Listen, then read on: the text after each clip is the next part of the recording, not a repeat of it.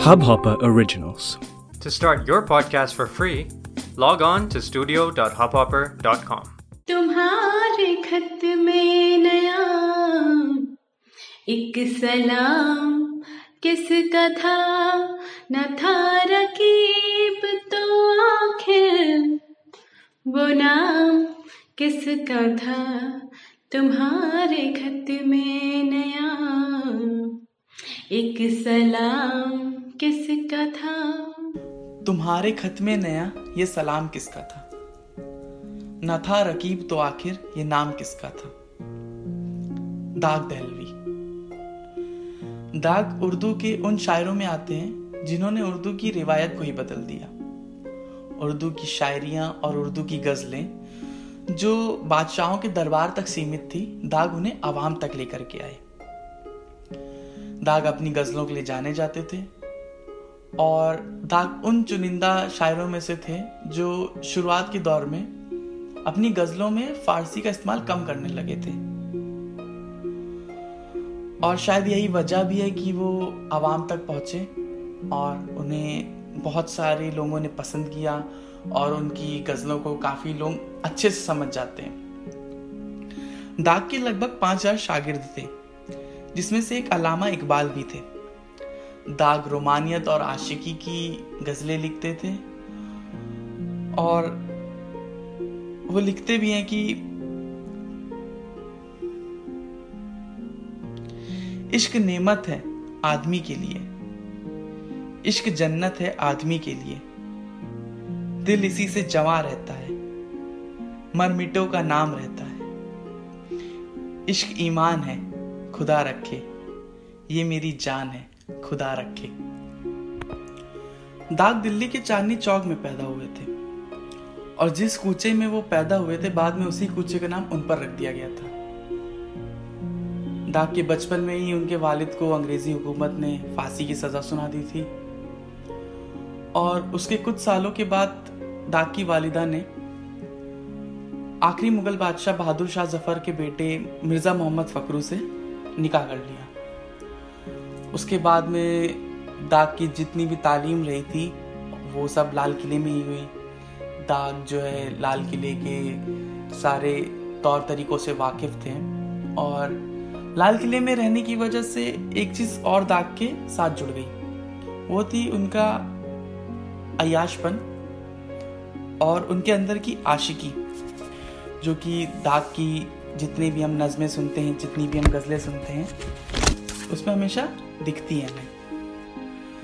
तो दाग ने लाल किले पर किसी से कहा था कि अभी कमसिन हो, रहने दो, खो दोगी दिल मेरा, तुम्हारे लिए ही रखा है, ले जाना जवां होकर। 1856 में जब लाल किले के हालात बिगड़े तो दाग वहां से रामपुर चले गए और रामपुर की रियासत में वो एक नौकरी करने लगे। रामपुर पहुंचने के बाद ही दाग की जिंदगी से एक किस्सा जुड़ा और वो किस्सा ऐसा था जो उनके साथ उनके मरते दम तक रहा और दाग इसी के लिए काफी जाने जाते हैं और इस किस्से का जिक्र उनकी गजलों में आप बार बार पाएंगे।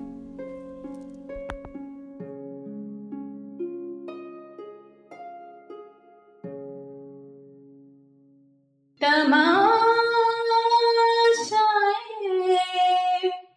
देरो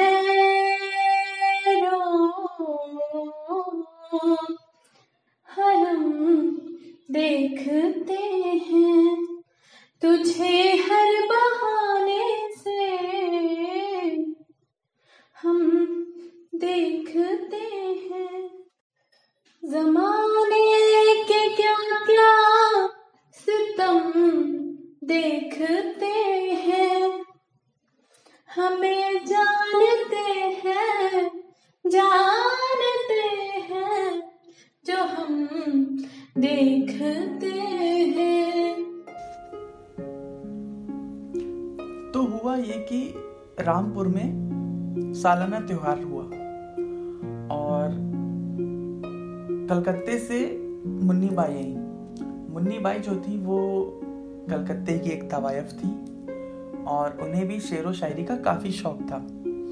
मुन्नी बाई हिजाब के कलमी नाम से शायरियाँ लिखती थी। मुन्नी बाई से दाग मिले और दाग को मुन्नी बाई से और मुन्नी बाई को दाग से मोहब्बत हो गई। उनको मिले कुछ ही पल हुए थे कि मुन्नी बाई को वापस कलकत्ते जाना पड़ा। दाग काफी परेशान हो गए उनके कलकत्ते जाने से। तो दाग ने मुन्नी बाई के लिए लिखा कि हाय, जीते हैं हम ना मरते हैं, किस कयामत के दिन गुजरते हैं। खाना ऐश लुट गया कैसे, मुझसे माशूक छूट गया कैसे। रात दिन जी रहे हैं हम, सोबते यार हो गई बरहम। या इलाही निजात गम से मिले, वो सरापा हिजाब हमसे मिले। वरना उसका ख्याल भी ना रहे, अब है जैसा हाल ये हाल भी ना रहे। मुन्नी बाई जब कलकत्ते चली गई तो दाग उन्हें खत लिखा करते थे। कभी मुन्नी बाई का खत आता था वापस, कभी नहीं आता था। कुछ दिनों के बाद दाग को पता चला कि मुन्नी बाई का निकाह तय हो गया है। दाग टूट गए और वो काफी ज्यादा गम में रहने लगे। उस दौरान लिखी गई उनकी ज्यादातर गजलें दिल टूटने से ही जुड़ी हुई हैं। तो दाग ने लिखा कि आपका एतबार कौन करे, रोज का इंतजार कौन करे। हिज्र में जहर खा के मर जाऊं, मौत का इंतजार कौन करे।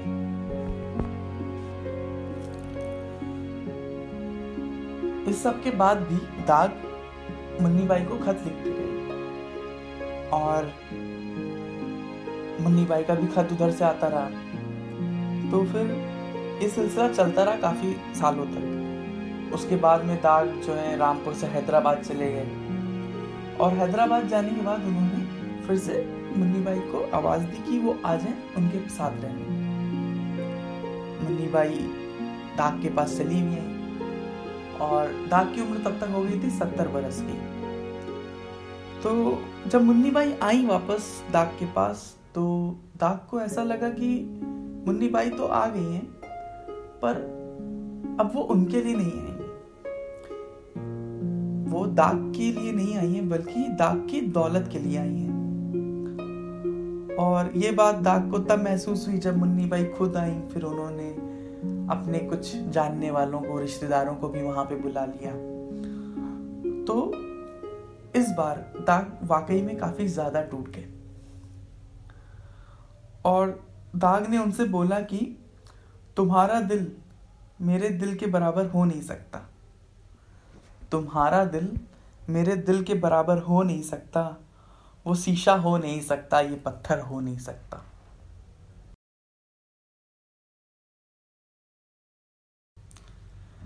दाग दबिस्तान दिल्ली के शायर थे, यानी कि दिल्ली स्कूल ऑफ थॉट्स के शायर थे। और अल्लामा इकबाल ने तो ये तक कहा है कि दिल्ली का जो आखिरी शायर था वो दाग थे। दाग ने उर्दू की गजलों को एक नए मुकाम तक पहुंचाया। उर्दू की गजलों के लफ्ज़ों को उन्होंने इतना आसान बना दिया कि उसे जो कोई भी सुनता था एक बार में ही महसूस कर लेता था। और इसी वजह से शायद दाग ने लिखा भी कि उर्दू है जिसका नाम हमें जानते हैं दाग, हिंदुस्तान में धूम हमारी जुबान की है। पर जो दाग के क्रिटिक थे वो ये कहते थे कि दाग केवल मोहब्बत की बातें करते हैं, इश्क की बातें करते हैं, याशियों की बातें करते हैं, और दाग ने इश्क करने के सिवा कोई काम नहीं किया है। तो दाग इसका बहुत ही खूबसूरती से जवाब भी देते हैं और वो कहते हैं कि हजारों काम मोहब्बत में मजे के हैं, जो लोग कुछ नहीं करते हैं वो कमाल करते हैं। बहुत बहुत शुक्रिया, आप सुन रहे थे लफ्ज और लहजे गलियारा पर, और मैं हूं आदित्य ओझा। इस पॉडकास्ट को शेयर और सब्सक्राइब जरूर करें। आप हमें मेल कर सकते हैं अपना galiara@gmail.com पे। बहुत बहुत शुक्रिया। इस हब हॉपर ओरिजिनल को सुनने के लिए आपका शुक्रिया। अगर आप भी अपना पॉडकास्ट लॉन्च करना चाहते हैं तो हब हॉपर स्टूडियो वेबसाइट पे रजिस्टर करें और 1 मिनट के अंदर अंदर अपना खुद का पॉडकास्ट लॉन्च करें। यही नहीं, स्टूडियो देता है आपको पूरी आजादी कहीं भी कभी भी अपना पॉडकास्ट लॉन्च करने की, सिर्फ 3 आसान स्टेप्स में।